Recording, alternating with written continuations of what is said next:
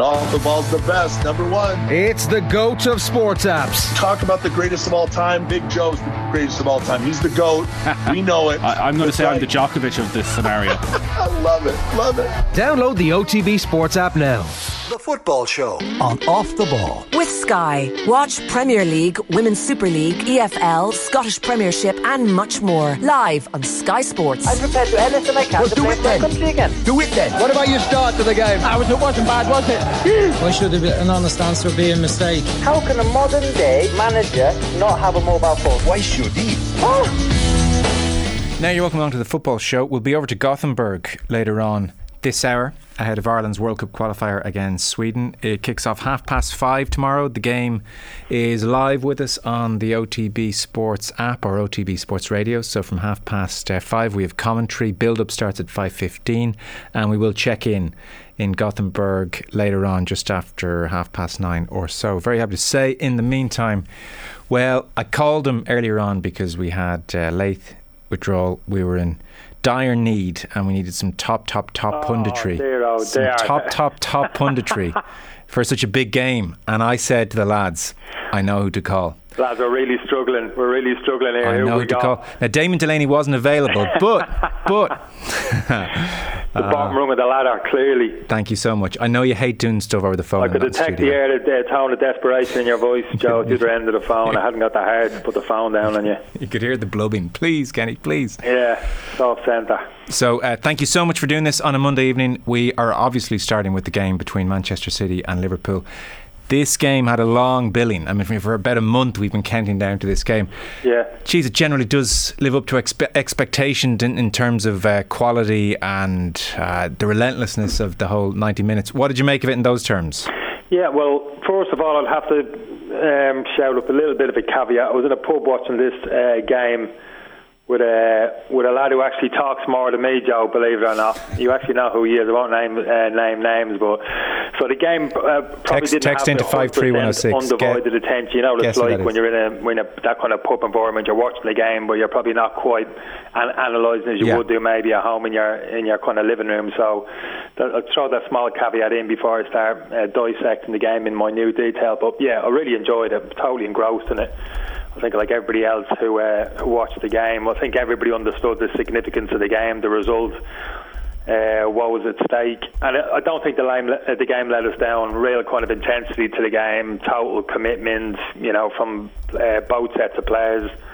I read a little bit of the comments this morning in the papers, and very complimentary in terms of like the quality of football in one or two ways, from a couple of people saying, well, this was top class, this is the best of the best, we're not going to see this, we should count our blessings, we got these two teams. I must admit, Joe, I wasn't done what you thought, but I wasn't quite buying into it in terms of that was both teams playing at their very best. They left everything out there in terms of energy, commitment and all those things. But I think of the both teams, Liverpool in particular, I thought weren't at their best. I mean, that wasn't Liverpool's collective best performance for me by a long shot. In fact, if I looked at that Liverpool team, I'd probably ask you again, I can't think of one Liverpool player I'd probably say gave it maybe an 8 out of 10 performance.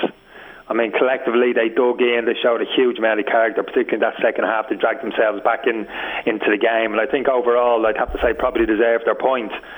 But that wasn't the type of performance I think Klopp would have hoped for, and the Liverpool players would have hoped for, and what they probably needed to beat that Manchester City team. I think City were closest to their best, Joe, collectively as a team, than Liverpool were. But I think it's huge credit to Liverpool that even in those kind of circumstances, when they weren't at their best, they found a way to drag themselves back into the game. Could even have won it potentially, you could argue, but could very easily have lost it late on. So yeah, great entertainment, really enjoyed the game, and yeah, it continues on. But I think Liverpool have been a reasonably good place off the back of it. It's a funny thing to say. Obviously, I've talked down a little bit maybe their performance, but the fact they've got out of the game and they're still on the coattails of Manchester City breathing down their necks. I think if anything, City will be the ones who might be smarting a little bit at the fact that they didn't put some clear distance between themselves and Liverpool off the back of the performance. Yeah, I would tend to agree with you on Liverpool. Maybe what made it so fascinating was that they weren't at their best and they just dug in. It almost was a testament to what they stand for as a team in some respects. Yeah, No, you're absolutely right. Yeah, I think that was the positive, that they were never going to down tools, of course not, but in kind of adversity, and they were in adversity for periods, certainly in that first half. Manchester City were the better team, and it's one of those things, Joe, some days you just know it's just not there. You get that bit of a sense of it maybe early in the game. You're not saying it to each other on the pitch, and you're shouting at each other and you're demanding more of each other, but you just know as the game goes on, it's not quite happening for us today. The kind of cohesion isn't there. I'd say in possession and out of possession, I don't think in terms of that high intensity press from Liverpool was quite there at its best, as we've seen previously. And in terms of the quality of football at times, how kind of penetrating, productive they can be at times when they get going in possession of the ball, weren't quite at their best as well. They probably recognised that as the game was going on, but still showed a huge amount of character, almost to accept the reality. Of course, you're striving to do better and find a bit of rhythm and find your best form as the game goes on, but some days it just doesn't happen for you, and you don't want to have that against a team of Manchester City's quality. But like I said, they dug in, they scrapped, they didn't go under, they kept themselves in the game, got themselves back into the game. And either side could have won it in that kind of second half period. So no, I wouldn't be holding it up there. Maybe one or two other people as well. This is the creme de la momf. This is high quality. It doesn't get any better than this. Not quite if you break the game down on a few different levels. But in terms of excitement and being totally invested in the game, whether you're watching or certainly the players on the game, it was great to watch.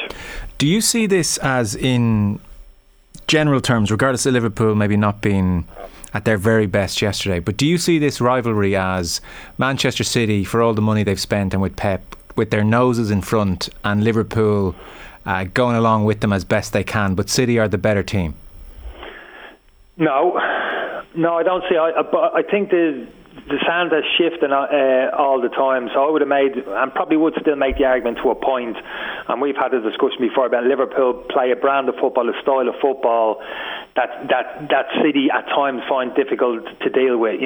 Liverpool don't play Manchester City at their own game. They don't say to Manchester City, we're going to come onto the pitch today and outpass you, we're going to have more possession than you, we're going to dominate the ball more than you, we're going to work away slowly up the pitch, we're going to suffocate you, and gradually wear you down and open you up, that type of. Liverpool don't do that. It's a little bit more direct in terms of their style of play. We spoke about this before, back to front a little bit earlier, into the wide areas, crosses earlier into the box, that type of thing, more of a high energy, kind of physical game. And City, I think, have found that difficult to deal with over the past couple of years. So no, I wouldn't say City had a better team for me. I think they're very much on an equal footing.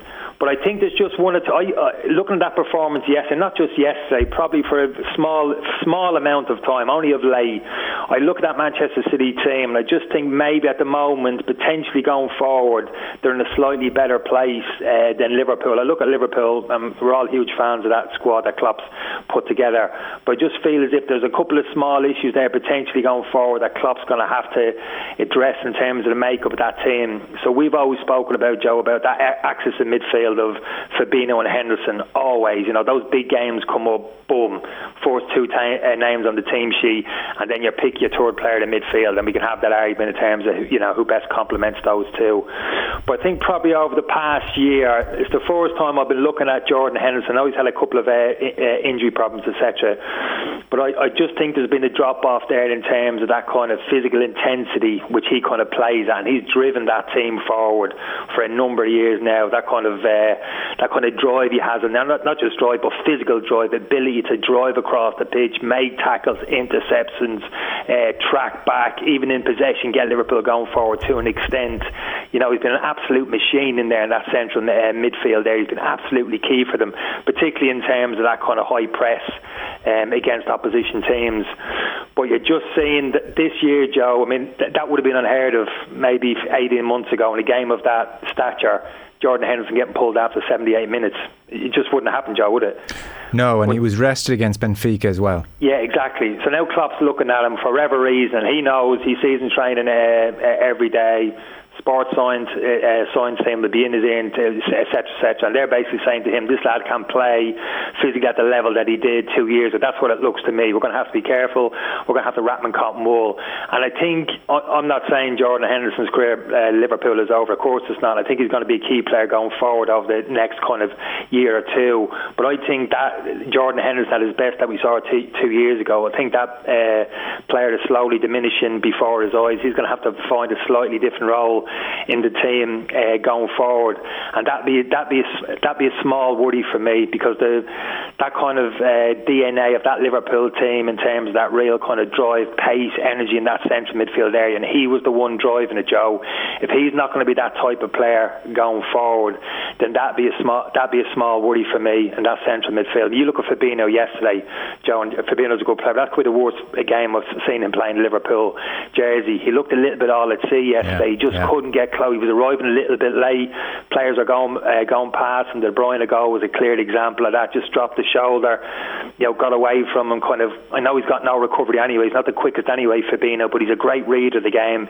He senses where the ball's going. He intercepts things perfectly well. Go gadget leg, sticks out with toe, intercepts the ball, wins the ball back. He's great at that. But just wasn't there for him yesterday. People were ghosting by him. Bernardo Silva knocked the pass from late in the second half. He had to clear him out.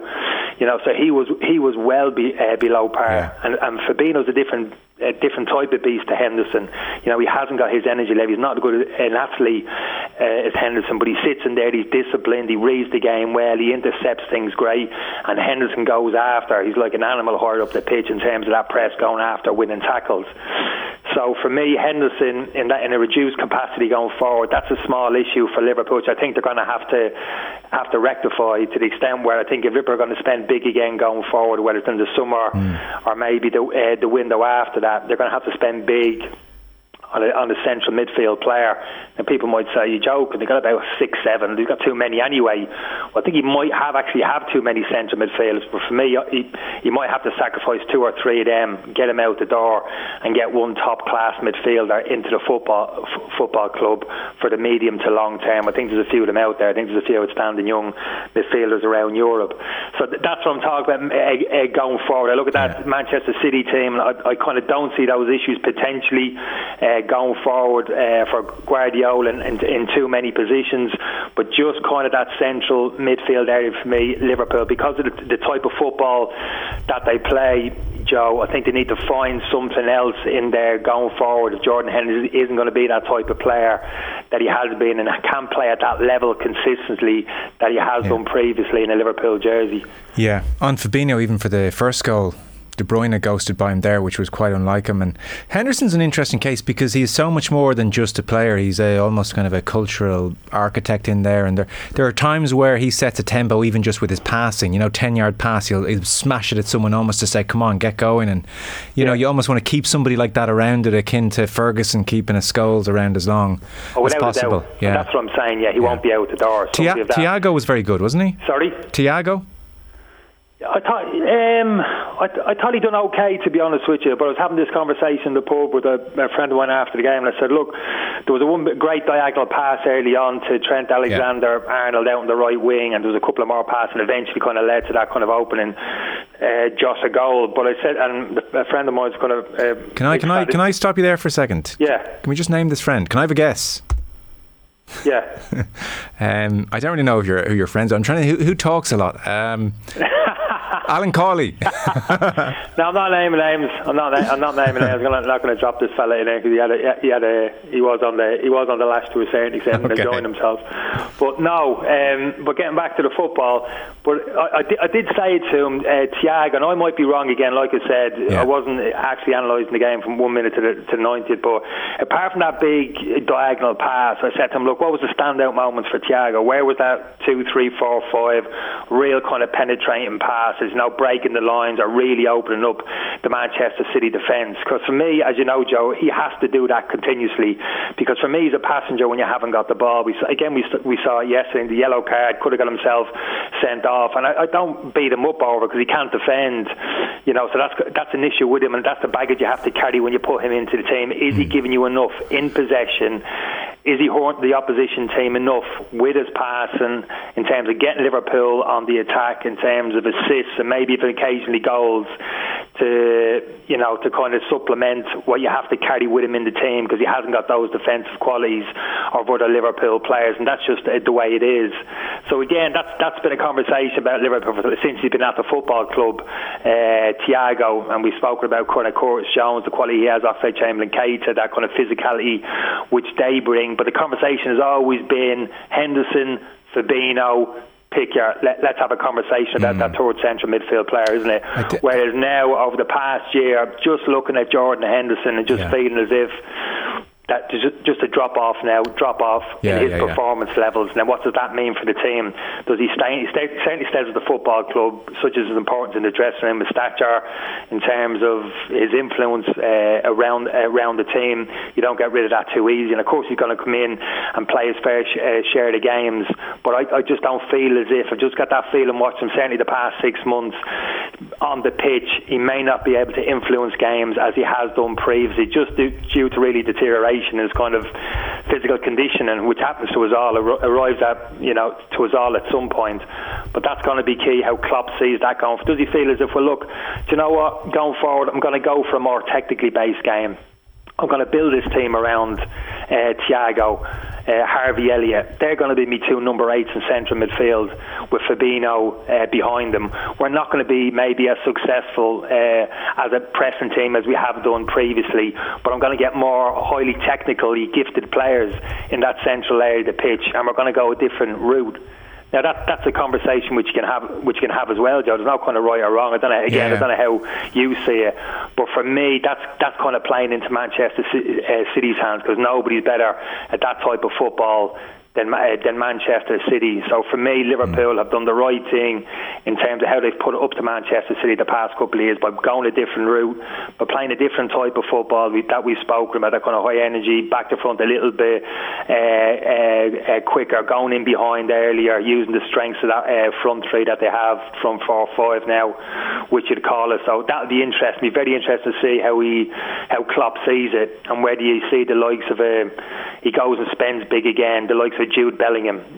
For me, that's the type of player Liverpool going forward need to get in, box to box, high energy. He's got physically imposing. He's still developing, the young kid. He's actually a very good footballer as well, technically very good.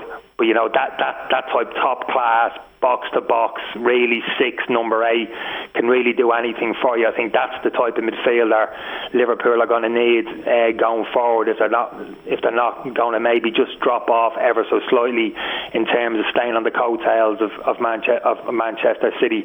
That's a small thing now, Joe. That's not something which is gaping. You're looking at the screen and saying, oh my God, Henderson's having a nightmare, he's got to come out of the team. But you just get a sense of it, not just a sense of, I can kind of see it on the pitch, and I've seen a little bit where Henderson, as I've always thought, well, that's interesting. If there is a drop off there in his physical levels, what's the answer? Is the answer you going down a different route, or is the answer you go and replace him with that type of, with a young Jordan Henderson, and who's out there to come in, how much do I have to spend to go and get him? But that's maybe a little bit for the future, Joe, maybe 6 months down the road. But at the moment, I think Liverpool are still in it. I think Manchester City have the advantage, certainly in terms of the points advantage, and clearly they've got the easier run in, Joe. I think that's pretty obvious. But the fact they're both still in Champions League, the games this week, the FA Cup game, I'd expect them both to get through to the semi-finals of the Champions League, and then managers are going to have to navigate a route for their teams in terms of squad selection, who do you pick, squad rotation for those particular games, and that'll be fascinating to see. That's a big challenge.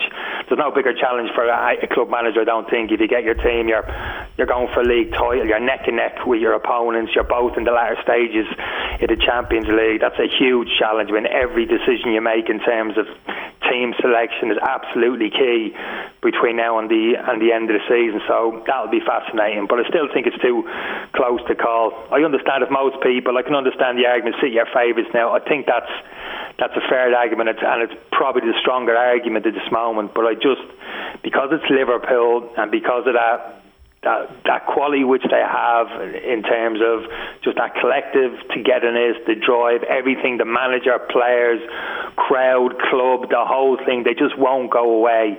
and Guardiola know that they're on their coattails. One small slip, this Liverpool team may not be playing quite at their best at the moment, but they're still good enough to get their heads in front and go and win this league title. Gabriel Jesus started and scored. Pep Guardiola was asked about Jesus starting ahead of the likes of Grealish or Mahrez, for instance, and I'm going to need you to give me more of an answer than he did. So Pep said Gabriel deserved to play because he's a fantastic person. So that's not the full story, I would suspect. What's your logic on this? You wouldn't have heard it in the pub, for instance, like the sense of Gary Neville and I think Jamie Carragher was that Pep went with Sterling and Jesus because they could run in behind this high Liverpool line. Now, I would think that Mahrez and Grealish should be perfectly capable of doing something similar. So it's more for me, it's got to be more for me than just an ability to run in behind, even though we did see Jesus do that on occasion. So what's your read on this Grealish, essentially, but this Grealish, Mahrez versus Jesus for this big game dynamic? Yeah, well, the surprise for me was that, maybe not huge surprise, not surprised really in terms of Guardiola and team selection when it comes to these big games, Joe. I mean, he's flummoxed us all the past a number of years in terms of key selections and even tactical setup of the team for kind of big games. For me, the first forward on the team sheet for Manchester City, that front three, Joe, the first player on the team sheet for the Liverpool game would have been Mahrez. Because for me, he's been the most impressive forward probably for about a year now. I think he's been absolutely exceptional. I think his goal return over the past this year is phenomenal. He might be the joint top scorer, Joe, and I think his level of performance has been absolutely fantastic.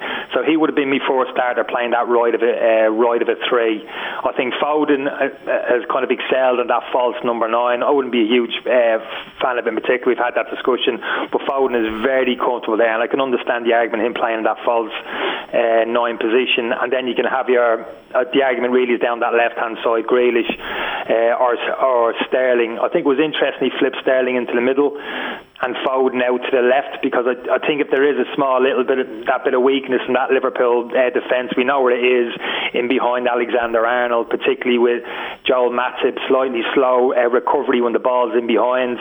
And Manchester City clearly targeted that area of the pitch, particularly first half, Joe. You know, that high line. It was no surprise that kind of Foden in particular was continually making those runs in behind, a bit of eye contact with the Man City player in possession, and they were looking for that ball in behind as early as possible for that run. So that was pretty obvious. And I think by playing Foden out there and Sterling, I think they kind of targeted that side of the pitch to say, yeah, this is kind of our way in. Not so much the other side. Van Dijk obviously and Robertson probably a little bit more capable, more competent in terms of defensive responsibilities. But that right when Matty plays with Trent Alexander-Arnold down that side, that's pretty much always your way in, Joe. That's not a big secret, is it, in terms of how do we get at this Liverpool team, how do we get in behind this Liverpool defence, how do we break this high line? It's pretty much down that right hand side. So I thought that clearly came into his decision making in terms of Foden on the maybe thought Foden a bit more defensive responsibility. He would track Trent Alexander as well. He could trust him to go up and down the pitch, and he had the legs to do it for 90 minutes. That might have been all of these factors, Joe. I think you give some thought before you put the team on the pitch. But the biggest surprise for me was Mahrez not starting. Now people say, the chance at the end. Yes, the chance at the end. Yeah, fair enough. But I think his form has been as good as anybody. Actually, I think he's been their outstanding forward player for some time now. So that was the surprise for me. And so why Jesus then? What do you think Pep was thinking? Well, no, I think he likes. I like Jesus. People like to continue telling me, Manchester City haven't got a centre forward. Well, they do. Jesus is a centre forward. I mean, if you look at Jesus in terms of, he never plays him there though. No, he never plays him there. No, but he is a centre forward. Like, I mean, I played centre half the first 20. I played one game at left wing. It doesn't mean I'm a left wing. I've been brought up. I've been developed as a central defender. Jesus, and if you look from what I've read of him in terms of coming up early clubs, South America, he's a centre forward. That's how he's been schooled. That's how he's been coached. Now Guardiola has utilised him a couple of different areas. I think that's probably a compliment to the player. They can can play him in a wide area. He's got good game intelligence. He can play in those wide areas. Understands what's required of him. He works very hard for the team. He's do you think it's that? Do you think it's that he works very hard and is diligent, and that's what got him in over Mahrez? Yeah, I think so. He's like morphing into Dirk Kuyt here. In terms of out possession of the ball, Liverpool's forward, Liverpool's fullback sending them high up the pitch as they do, trying to get as much ball as quickly to your fullback. Not how effective Liverpool can be. Robertson and Trent Alexander get on the ball 30 yards from the opposition goal in space, not being tracked potentially by opposition wingers. So that might have been an argument. I think Mahrez has done better in that respect. You can't survive in this at Manchester City as a forward if you're not prepared to track back. But some players are just they're better at it, Joe. They see danger quicker. They're a little bit more disciplined. They get back into defensive positions earlier, kind of goal side. And I'd probably say, yeah, Jesus, should probably trust him a little bit more. But Mahrez, for me, like the qualities, which particularly off that right hand side, Joe, that's what he's at his best. You know, receive the ball, coming on the inside, little combinations. He can go on the outside as well on his right side. He works really well with Walker. You know, drifting inside, Walker on the overlap. So that was a surprise for me that Mahrez didn't actually play. But I could understand the kind of the Sterling Foden access over the other side of the pitch. So kind of that made a little bit of sense to me. I thought he had a little bit of joy during the game in terms of, you know, that kind of high line and just getting a little bit of joy. Balls in behind that Liverpool defence. Got away with one late on Liverpool, didn't they? Sterling went through. It was just like a smidgen offside before he put the ball into the net, wasn't it? So yeah. So I suppose it wouldn't be a Pep Guardiola selection if there wasn't one. Maybe you're kind of scratching your head a little bit, but but Mahrez was the one for me, because I think he's become a bit of a killer over the past year or so in terms of the quality of his performances and even finishing, the quality of his finishing, albeit he kind of he didn't take the one late on. Although, to be honest with you, Joe, I thought he'd done the right thing late on. People are saying, oh, wouldn't he smash it? If you kind of look, by the time he got to strike the ball, Matip had got himself back in his face, really. But it's very difficult to smash that ball, you know, and get beyond the Joel Matip. Like, he wouldn't have got a block on that. For me, it was actually there for the chip. It was great vision to realise that's the kind of finish that was required for me. Just didn't execute it. That was the problem. Just got underneath it, which was unusual for him. Technically, he's so good. But I wouldn't be certainly be overcritical of the certainly the Manchester City performance, because I thought they played well. I thought it was a really good Manchester City performance, all in all. And I think the small bit of might be regret. Maybe the end of the season they've won the league title and whatever. Of course, there'll be no regret. But if they give up that lead and Liverpool get their noses in front and take that title, I think they'll look back to this game, Manchester City, and feel as if we should have put them to the sword. We had an opportunity and we didn't take it. Listen, thank you so much for digging us out here at short notice. All right. Yeah. No problem, John. You were top. Right, get a bit of toast on there. Get the kettle on. The toast and the toaster. How did you get on at left wing that time, by the way? Skinned them, killed them, did you?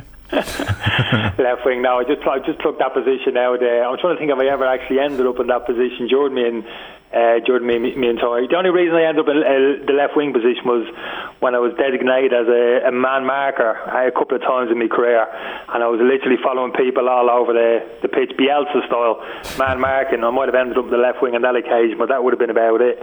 Fair enough. Thanks again. Appreciate it, Kenny. Cheers. Nice one, Joe. Take care. Kenny Cunningham with us there.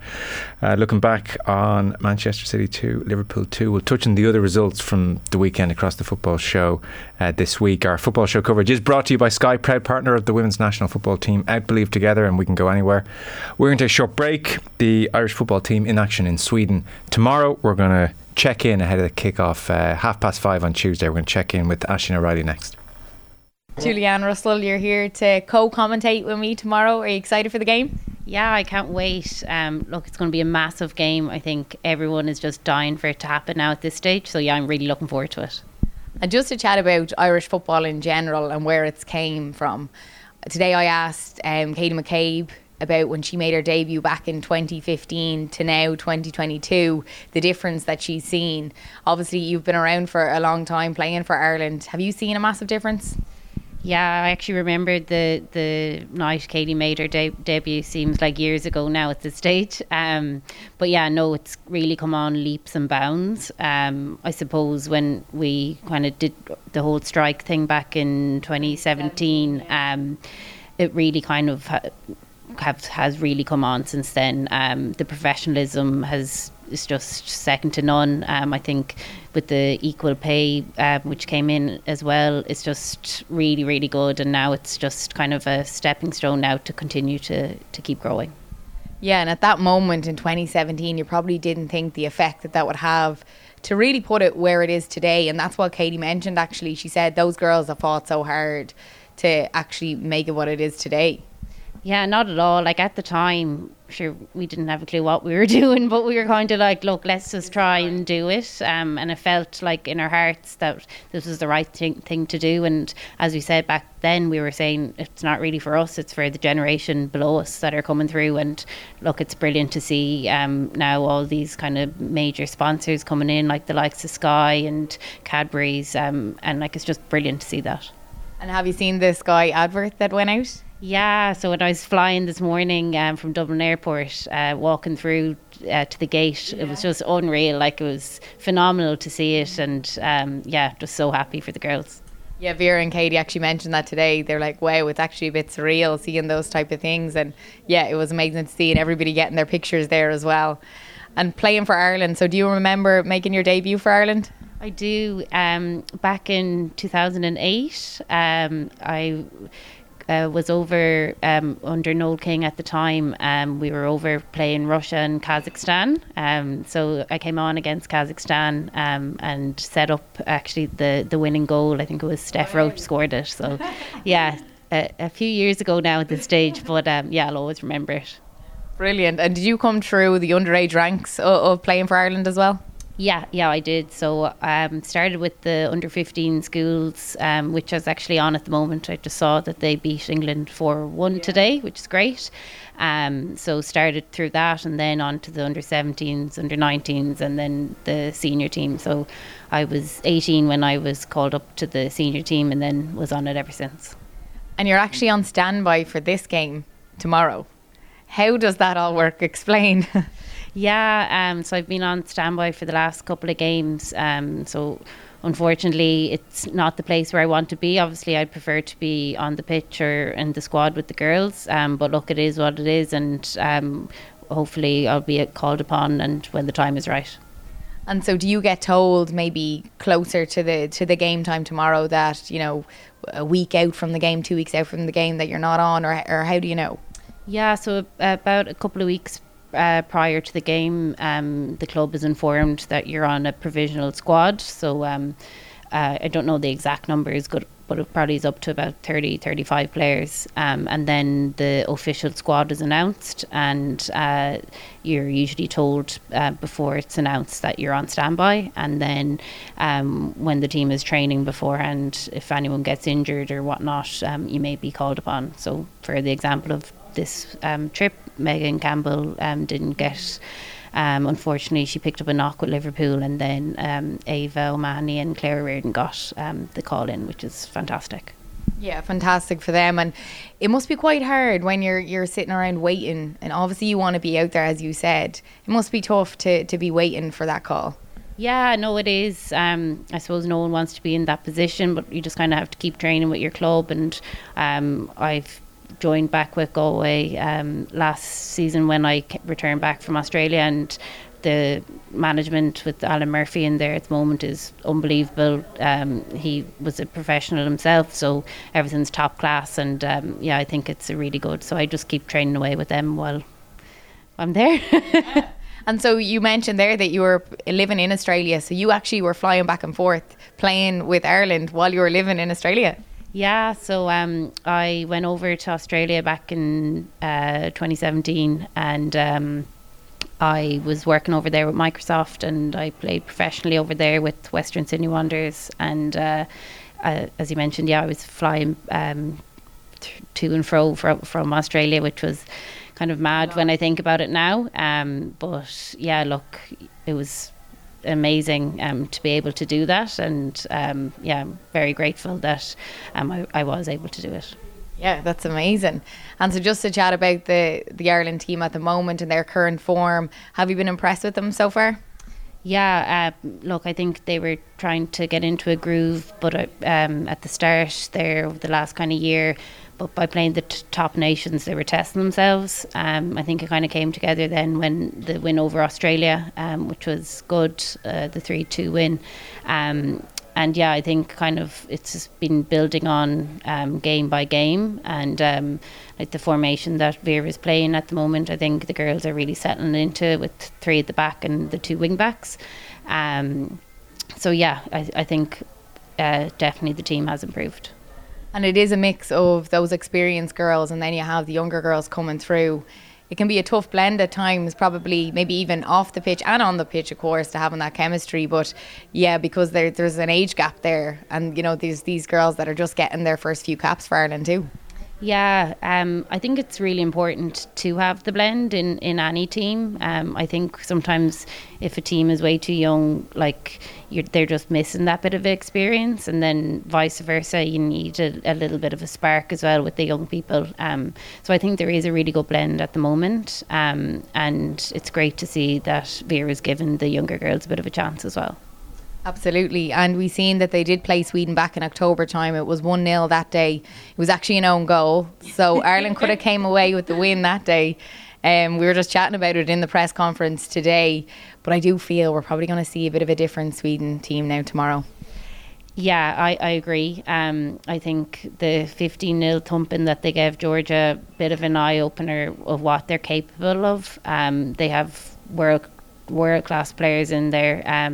The girls, a lot of the girls will know of them. Katie playing with Blackstenius with Arsenal, and then yeah, there's a few others playing with Everton and Chelsea and clubs then around biggest clubs in Europe, Barcelona, PSG. So yeah, they've a phenomenal team. So we're just going to have to defend for our lives, really. And yeah, when we get on the ball, keep it and take our chances if they come. And what is the outcome that you think that Ireland will be happy with? Obviously, we want the win. Of course, we want the win. But what is the outcome, do you think, that Ireland would walk away happiest with? I think, yeah, look, if you don't want to win, there's something wrong. Yeah. But I think realistically, the girls would be really, really happy with a draw. So I imagine that's what they'd be happy with. Is that a case of going out and just parking the bus then and just, you know, blocking it up for the day, and that's that? Look, I don't think they'll park it. I think if you're going out with that mindset, you'll just go deeper and deeper and deeper, and you're kind of in the 6-yard box, and you just can't contain that for 90 minutes. No. So, look, I think they'll be really well organised, have their roles, and just try their best, and when they do get it, trying to just, as I said, don't give it away, because they need that energy. The Swedes are very very fast and direct and will counter-attack, and look, they've so much experience in there. So yeah, I think they're just going to have to do their best and try defend, and yeah. And we do have the attacking style, you know, that's something that we've seen that we're well able to do. We're well able to score goals. You know, we can be dangerous that way too. So it would be wrong to go out and just defend. You know, we should go out and play like we have been. Yeah, 100%. And look, the girls' natural mindset, the attacking players, like, they don't want to be defending the whole time. So yeah, no, look, we will definitely utilise the creativity, like the likes of Denise O'Sullivan, Katie McCabe, Heather Payne, and like, I think especially we're so dangerous from set pieces, with the likes of Louise and Nifahi going off for corners and free kicks. So I think if we take our chances, we'll be happy. Yes, absolutely. And just as you mentioned, Katie McCabe, I was chatting with her today. What was she like, I suppose, as a captain, as a leader? Yeah, she's great. Like, she's a big character in the dressing room. Even when she was young and coming in, she was lots of confidence, and I think, like, you could see she had a lot of talent when she was younger. So although she was given the captaincy at a young age, I think you could see the trajectory in her career, and I think she's been excellent for Ireland and role model for girls growing up, and then she's having an amazing career with Arsenal as well at the moment. So yeah, I'm delighted for her. And she's only like 26 years of age, isn't it? Like, it's mad. You do, as you said, she was given the captaincy so young. I think she was the youngest ever Ireland captain. It is mad to think she's only 26. Yeah, no, it's mad. And like, look, it may have matured her a little bit quicker than than other people, but I think she's taken it in her stride, and she would have got a lot of mentoring off the likes of the older players as well, such as Niamh and Louise Quinn and Diane Caldwell. So yeah, look, she's in a great place, and I think she's doing excellent.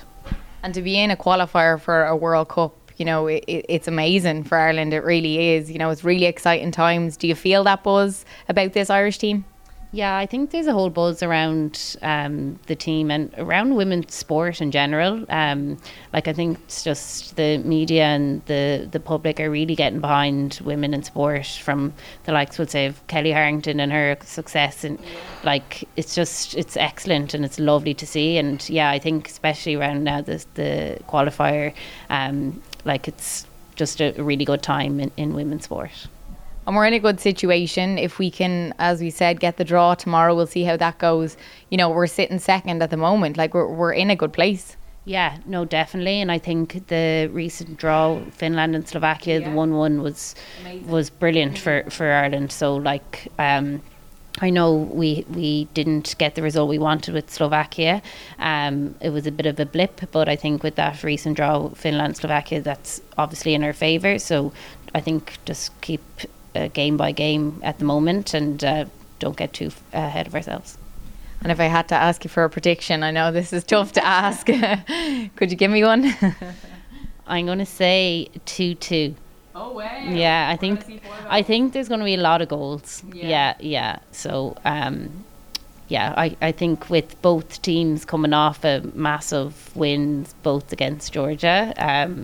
This is what I was thinking today. I was thinking, God, they've come off a 15-0. They were scoring goals for fun. I hope, you know, they're not coming into this game with all that confidence. But Ireland did the same. Exactly. It was 11-0. Yeah, no, exactly. I think both teams had their shooting boots on, especially Sweden. I thought it was actually just mad that they only beat them 4-0 in the first game. But obviously they were going out to prove a point. I think it was 11-0 at half-time. So, yeah, hopefully they won't have that same kind of yeah but look, we'll see. Absolutely. And have you ever been to Sweden or Gothenburg before? I haven't been to Gothenburg, no. I've been to Sweden previously, to Stockholm with, I think it was with the under-19s Ireland team. So yeah, looking forward to having a little look around tomorrow. It looks like a beautiful place. Brilliant, Julianne, thank you. No bother, thank you.